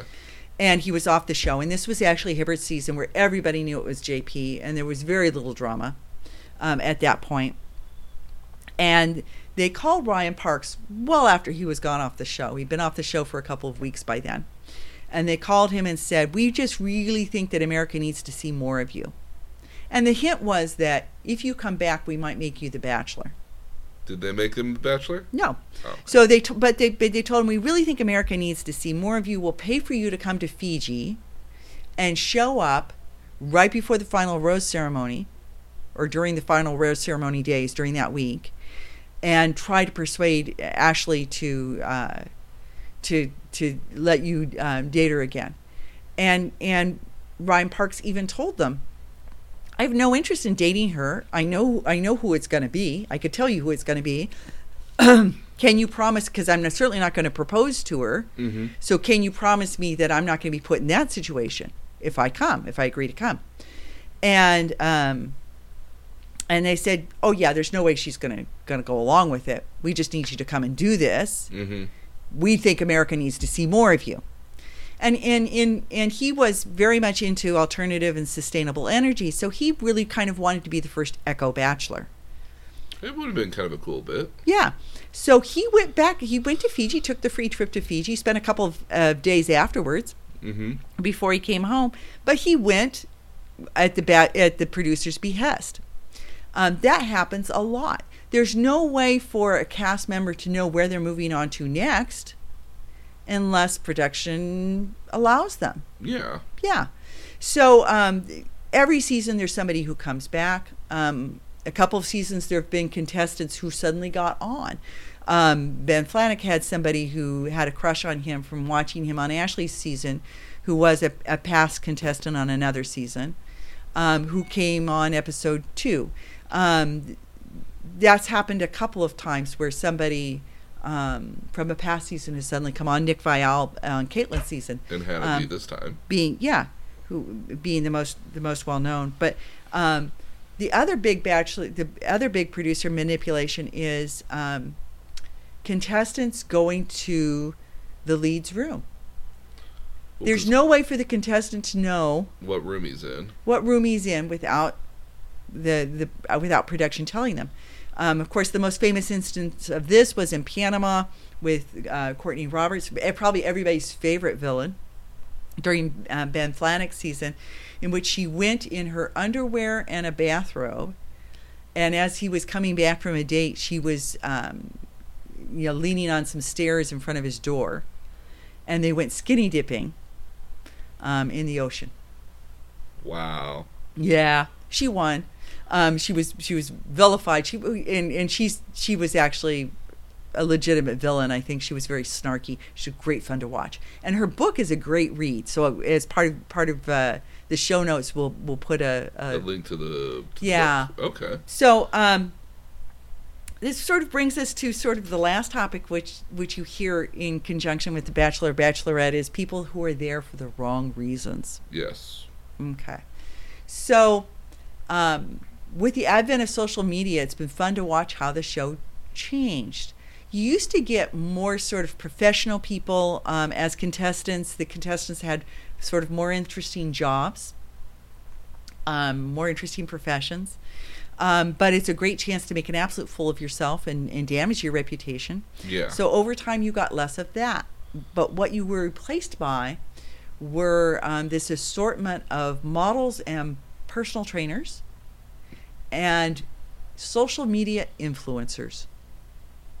People who needed followers so they could push products.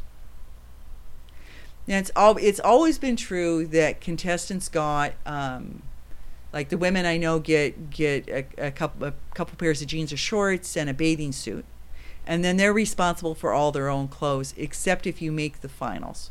Yeah. But they have no problem getting boutiques or lines of clothing to provide them with clothes to wear. Yeah. And some of the blogs simply concentrate on the fashion and will tell you what it was that they wore and where to find it. Oh, absolutely. No, if you're in one of the women's seasons here, like that's a men as well, especially shoes. So it's interesting. So you have the advent of influencers where their only job is working social media and pushing products. Jordan would definitely be one of those guys. Yeah. So you have a lot of male models. You have a lot of female models. A lot of pageant queens. Lots of pageant queens. The last 3 seasons have seen at least 3 Miss USA contestants, so women who had won their state. Yeah. And for that reason, all know each other and have competed against each other before. And that's talk shit about each other. And talk shit about. Yeah, it's always been an interesting dynamic because they don't like each other. No, they were competing against each other sometimes weeks and months ago. Yeah, and have been competing against each other for a while. Yeah, so it's an interesting thing that more recently we've had a lot of beauty queens as well, but you get a lot of pharmaceutical sales, sales reps, realtors, yeah, and it's people who can take up to 8 weeks off their job. Yeah, I'm thinking about it for one thing. It's one thing I've always thought about is like, what do you do with a job at the end of the day? Like, do you ever get to go back to it? Because I mean, like, if you work at like a law firm or something, do you get to go back to it and still have any sort of reasonable reputation when you get back to it, if any? Yeah, so that's been an interesting thing because now Kelly was a lawyer, but again, Kelly until the very last episode had a very positive edit. Hard to know what happened there because she wasn't invited to the Women Tell All. I noticed that too. I didn't see her there. She was not invited. She and Natasha, who is also a major character, were not invited, and it's hard to know why. But she was Didn't Natasha leave on like in a kind of a bad way almost? She did, but still, I would have thought she would have been invited. I mean, the more controversial you are, the more they love you. And the Men and Women Tell All really kind of feed the spinoffs, and we'll talk in just a second about some of the spinoffs that are that the show is sort of created, because there are actually quite a few spinoffs. Really? Yeah. I'm really more or less aware of the one. Okay, so the Men and Women Tell All, you can kind of tell from who they sort of feature there. Who might be included in a spinoff. And I think because Kelly was sort of no nonsense and I think kind of made it clear that she wasn't in for all their manipulation, that might have been why she wasn't invited. But it's very rare to see somebody who makes it to the final 6 not be included. I was surprised. Okay. There are actually, even because we don't know who wins this season, there are actually theorists out there who say she wasn't invited because she's the one he actually finally chose. Which I mean, she was let go at 6, so I don't see that happening. No, I don't see that either. Okay. So when we talk about spinoffs, the first spinoff was Bachelor Pad. It was actually sort of a Survivor in a hotel. Okay. With all these competitions. And you got to share and these attempts at love matches where money was either shared or not shared. The ending could be kind of brutal that way. So you had 2 seasons of Bachelor Pad, and then you had Bachelor in Paradise, which is the one that most of us are familiar with and has continued on. Yeah. And that's where you start with 6 girls, 6 guys. They start to pair up, and then each week you bring in 2 more, and 2 have to be let go, and they go on really cheap dates, actually, really cheap kind of crappy. Well, there's not very much interesting. But I mean, it takes place in Mexico. But it all takes place within like the one resort, one little like resort thing. So like it's not like you can go too far out. You're going to go to dinner in town. That's a date. I mean, you get. But you get to stay if you get to leave the house, you get to Yeah, but they stay at the resort, and they actually, from my standpoint, I think get to know each other better because they spend a real time. Yeah. And there have been a couple of marriages already divorced that have come out of that, but and a number of engagements have come out of that. Again, only a couple of those have stuck. But you have Bachelor in Paradise. During the Olympics, you got, during 2018, Bachelor Winter Games. Ooh. Which was more like Bachelor Pad in terms of being a competition. It had international, and this is one of the interesting things. Right now, as we see, there's been Bachelor Slovenia. When we were in Japan, we saw Bachelor in Japan. Which we both thought was just absolutely hilarious. Yeah. Because trying to sell that whole concept. There's right now going Bachelor in Canada, Bachelor in Australia, United Kingdom, New Zealand, Romania, Brazil, and Japan are all active right now. Ooh, wow. As international shows. So when you have Bachelor Winter Games, they will feature. There was a bachelor from Switzerland competing. There was somebody from Japan who spoke no English. They're from Canada, from other places. Yeah. So you have Bachelor Winter Games. This summer, because again we have an Olympic year, we have Bachelor Summer Games. And again, they're living in a house. They're competing against each other. They're small competitions, and most of them athletic. But the intent is really to pair people up. Yeah. Going live right after this season of Bachelorette. While Bachelorette is filming, going live during this season of right after this season of Bachelor, is something called Bachelor Presents Listen to Your Heart. We've been seeing ads for this. This is really bizarre. So this is where they have 8 people who are all singer-songwriter performers. Okay. And they're pairing them up. And you can switch around who you're paired up with. And it's set up for drama. Oh, absolutely.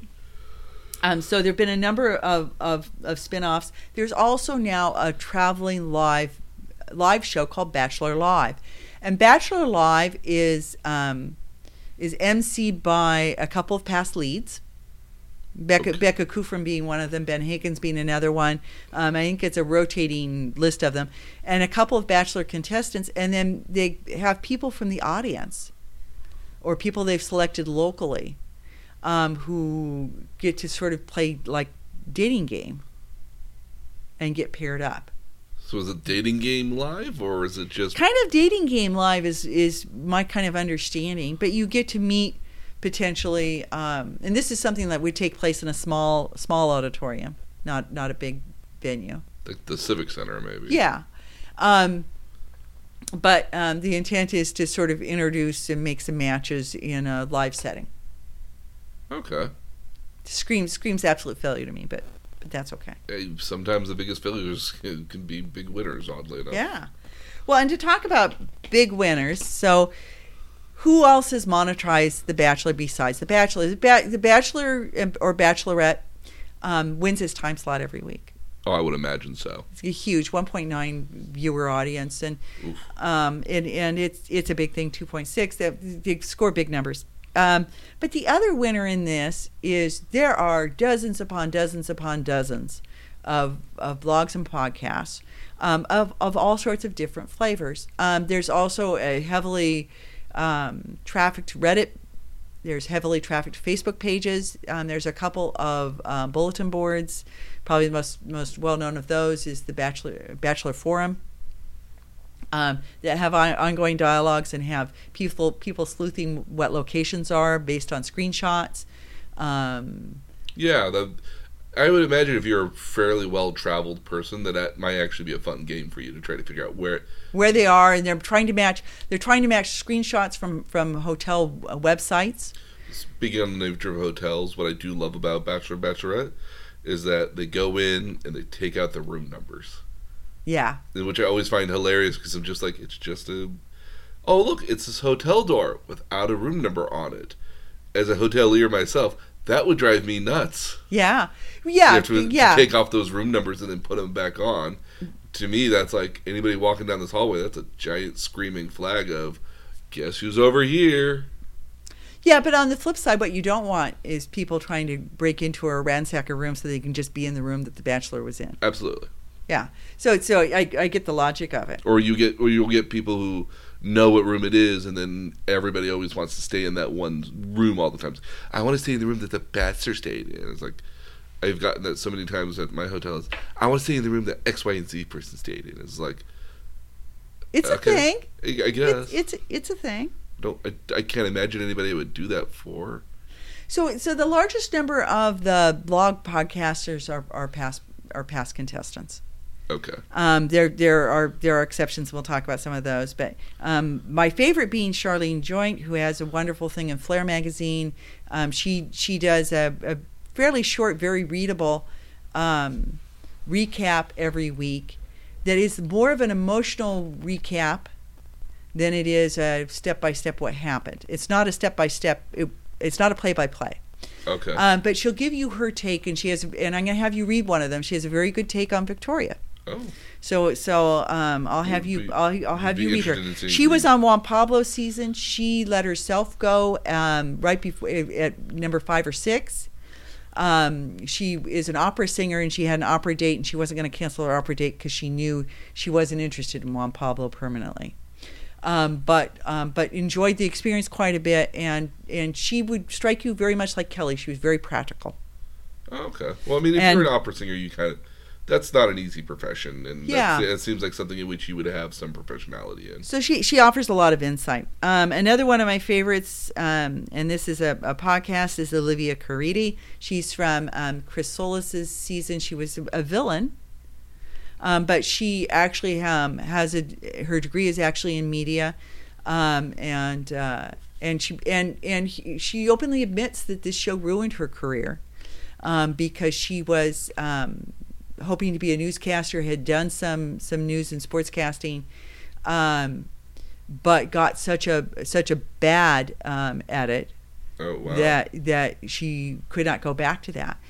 She's a little snarky in a nice sort of way, very insightful, and not Bachelor Nation. Either is Charlene Joy. Those are both sort of spoilerish. Yeah, more spoilerish. Although Charlene doesn't spoil. She'll give you her top 3 each week, and she'll give you the reasons why. Okay. And she doesn't spoil, but Olivia will. And her podcast is called Mouthing Off. Honest. Everyone's got a podcast nowadays. Yeah. Which is funny coming from the guy who has a podcast. Yeah, this is true. Ben Higgins, who was the lead, and also he was on Caitlin Bristow's season, and Ashley I, who was on Bachelor in Paradise and was on Chris Solis' season as a contestant, have Almost Famous. Very Bachelor driven. They are not going to bite the hand that feeds them. And so they'll give you takes. They're sort of the darling out of production. Okay. And well known.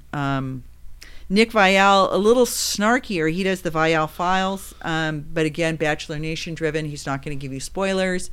He is going to get, and this is true of Almost Famous too, more recent contestants and maybe even off the current season. Oh, okay. Because they're allowed to speak to him. Because they're Bachelor Nation. They're Bachelor Nation. Okay. Rachel Lindsay and Becca Kufrin are the official Bachelor Nation podcast. Their podcast is Bachelor Happy Hour. Again, recent contestants. Both were Bachelorette leads. Oh, okay. Okay. All right, so they have a little bit more stake in this. Yeah. Caitlin Bristow, not Bachelor Nation. Hers is Off the Vine. Lots of wine and very messy conversation. Oh. Sometimes that's good. Yeah. If you remember Becca from Ari season. Yeah. Okay. She has. Well, there's like 2 Beccas that season. Oh, young Becca Martinez. Yeah, the one that was like, we both agreed was like, you're like 21, 22. I think she was 22 or 23, but he was 36. It yeah. seemed a little creepy. But no, I enjoy her quite a bit. She has a podcast with a friend called something Bitches, or Chatty Bitches. Chatty Bitches. So that's as well another contestant-driven podcast. The non-contestant blogs and podcasts, Reality Steve, by far the most quoted spoiler, the most well-known spoiler of the franchise. Okay. Here to Make Friends is the Huffington Post version. Version. It has a rotating, and several of these do, a rotating list of hosts. Gets lots of big-name contestants. Okay. After Buzz TV, again, a rotating cast of hosts, but very reality TV driven. Okay. Bachelor Party with Julia Littman. She's a super fan. Okay. And that's on Ringer. She was one of the first. She has great connections and is friends with some members of production. So she offers you quite a bit of insight. On the inside. Okay. Yeah, on the inside. Okay. There are broses. I'm sorry, a what now?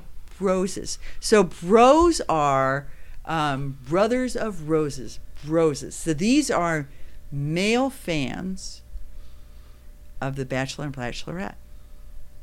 Am I a broses, I guess? Yeah, I think you are. I think you're a broses. Yeah. And so There are a couple of Rose's podcasts. I selected two of my favorites. There's Rosecast with Tim Kennedy. He is play-by-play sportscaster. In reality, Steve, by the way, was originally in sports radio. But Tim Kennedy does recaps like a play-by-play of a baseball game or a football game. So very much cut and dry and not a lot of meat. You get some snarky meat. You get some snarky color. But a very different way of... it's how a guy would present it. Yeah.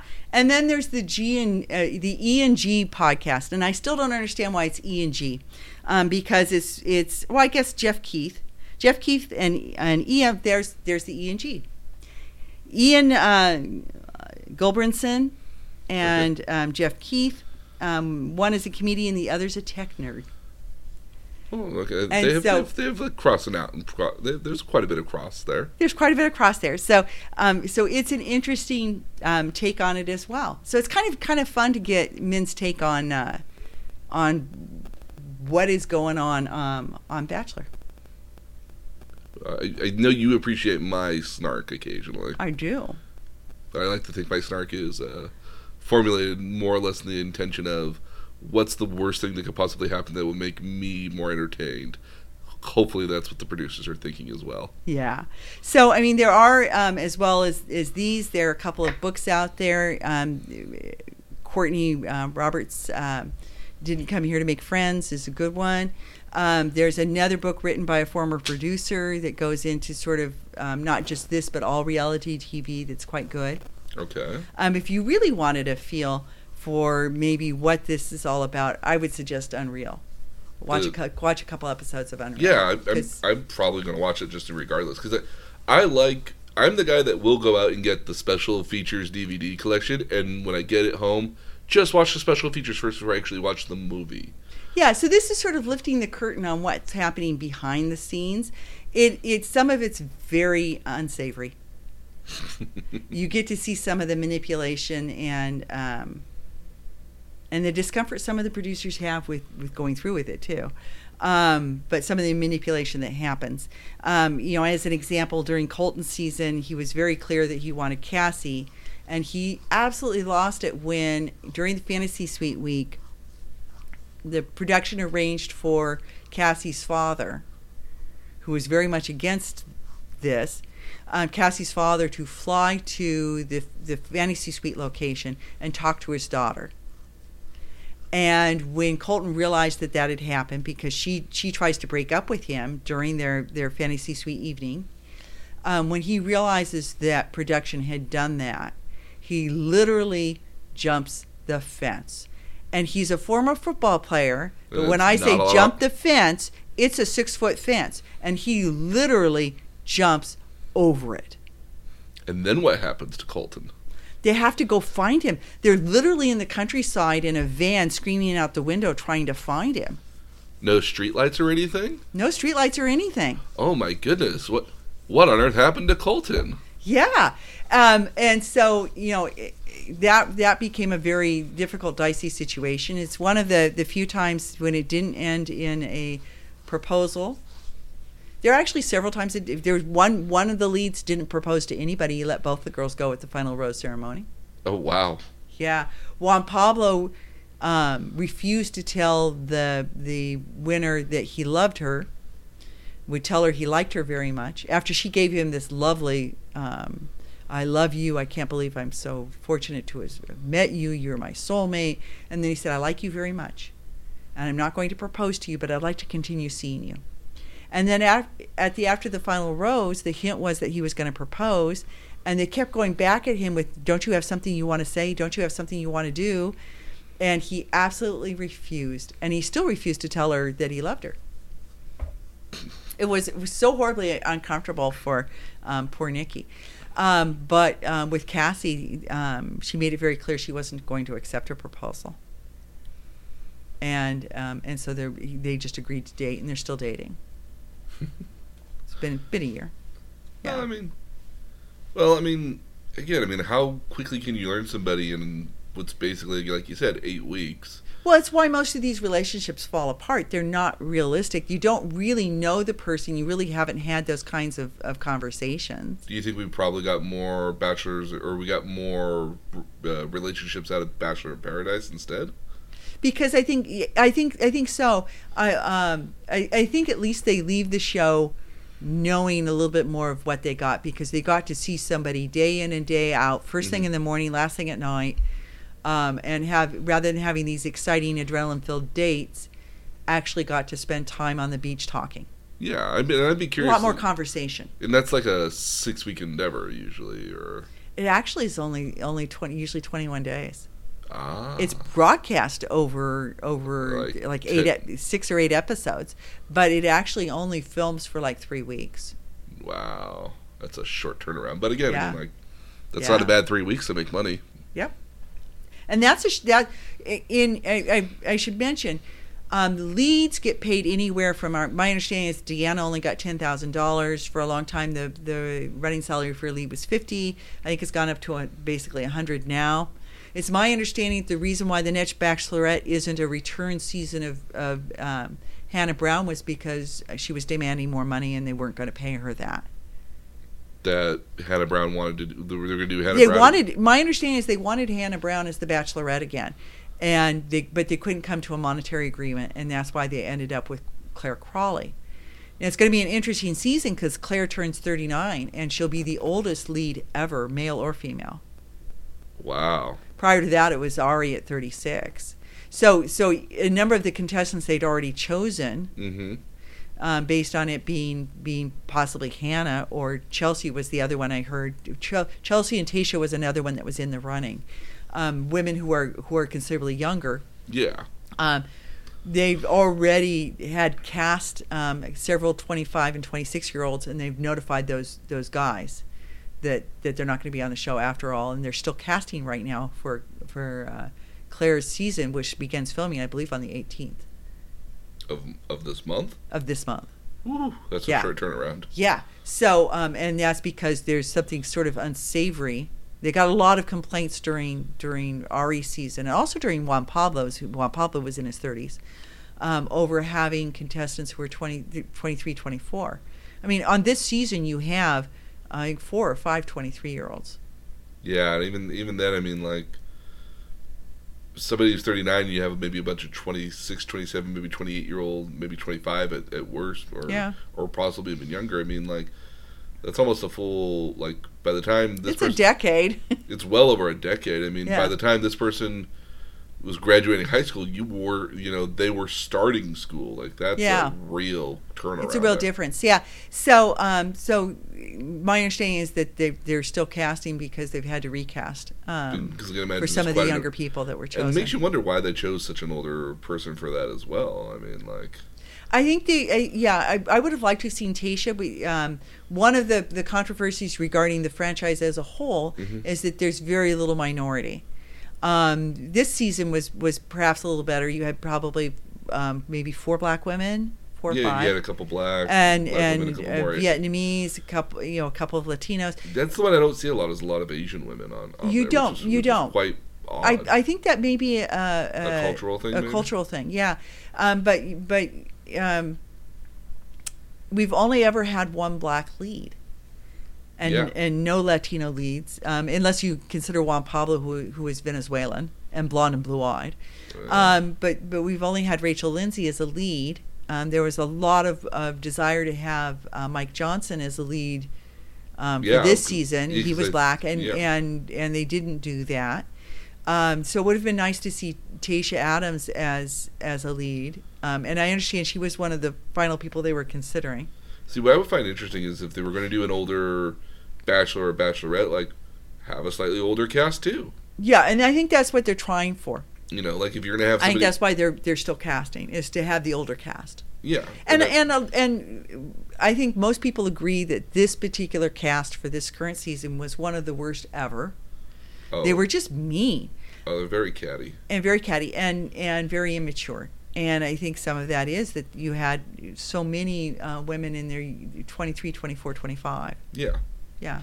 So in terms of pay, though, The contestants are not compensated. Really? Their travel is free. They get a couple free pieces of clothing. There have been interviews with women who said once they were cast, they went out and spent $5,000 or $6,000 on clothes because they have to have all these evening dresses for cocktail parties. You can't. Yeah, renting that would be difficult. Yeah. So contestants are not compensated.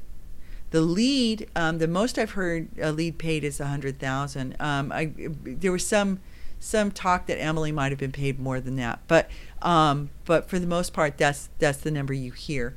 However, Bachelor in Paradise, they're paid, I think, per episode they appear on, and they get a couple thousand per episode. So they actually are compensated. Everybody on that show is compensated. I'm just thinking of people who, basically have to quit work or take some sort of extended absence where they're not getting paid for it at all. And they still have an apartment and everything else to pay for. Yeah, because you're even if you're gone for 8 weeks, you still have all your stuff somewhere that you have to pay for, even if you're not enjoying it or using it. Well, and the leads frequently are something that are announced last minute, and they'll actually enter into contracts with more than one person. But they have the ability to terminate the contract. It's a one-way termination. So there's the famous story of Luke Pill, who was on JoJo's season, and he was told he was going to be the lead, and he placed all his stuff in storage and terminated the lease on his apartment, and was ready to get on a plane when they called him and said, "Oh no, it's going to be Nick Viall after all, and we're not going to use you." And that was apparently like 2 days before filming was supposed to start. Wow. Yeah, so there have been things like that have happened. That's a short turnaround too. I mean, like, especially if you're going to rent a storage space and get out of your lease of your apartment, like that's. Well, so suddenly he was left having to. He wasn't booking. He was a performer and he wasn't booking musical gigs, and because he needed to have those 8 weeks open. Yeah. And suddenly here he was without a place to live and without work to do. So there have been stories around that. That's really shitty. So to wrap this up, homework. For your homework, I will send you links to Charlene Joint and Flair. Okay. Talking about Victoria, and then to the interview with Luke P. Okay, that'd be interesting. Okay, and then I'm going to give you the official podcast. Okay. So that you hear what sort of the difference there is. I'd be interested in that. Yeah. Yeah. So I got some listening to do. You got some listening. You got 2 things to listen to and 1 thing to read. Oh, awesome! Cool. Yeah. Yeah, but That's I think I think you'll enjoy it because they each give a different flavor. Cool. Excellent.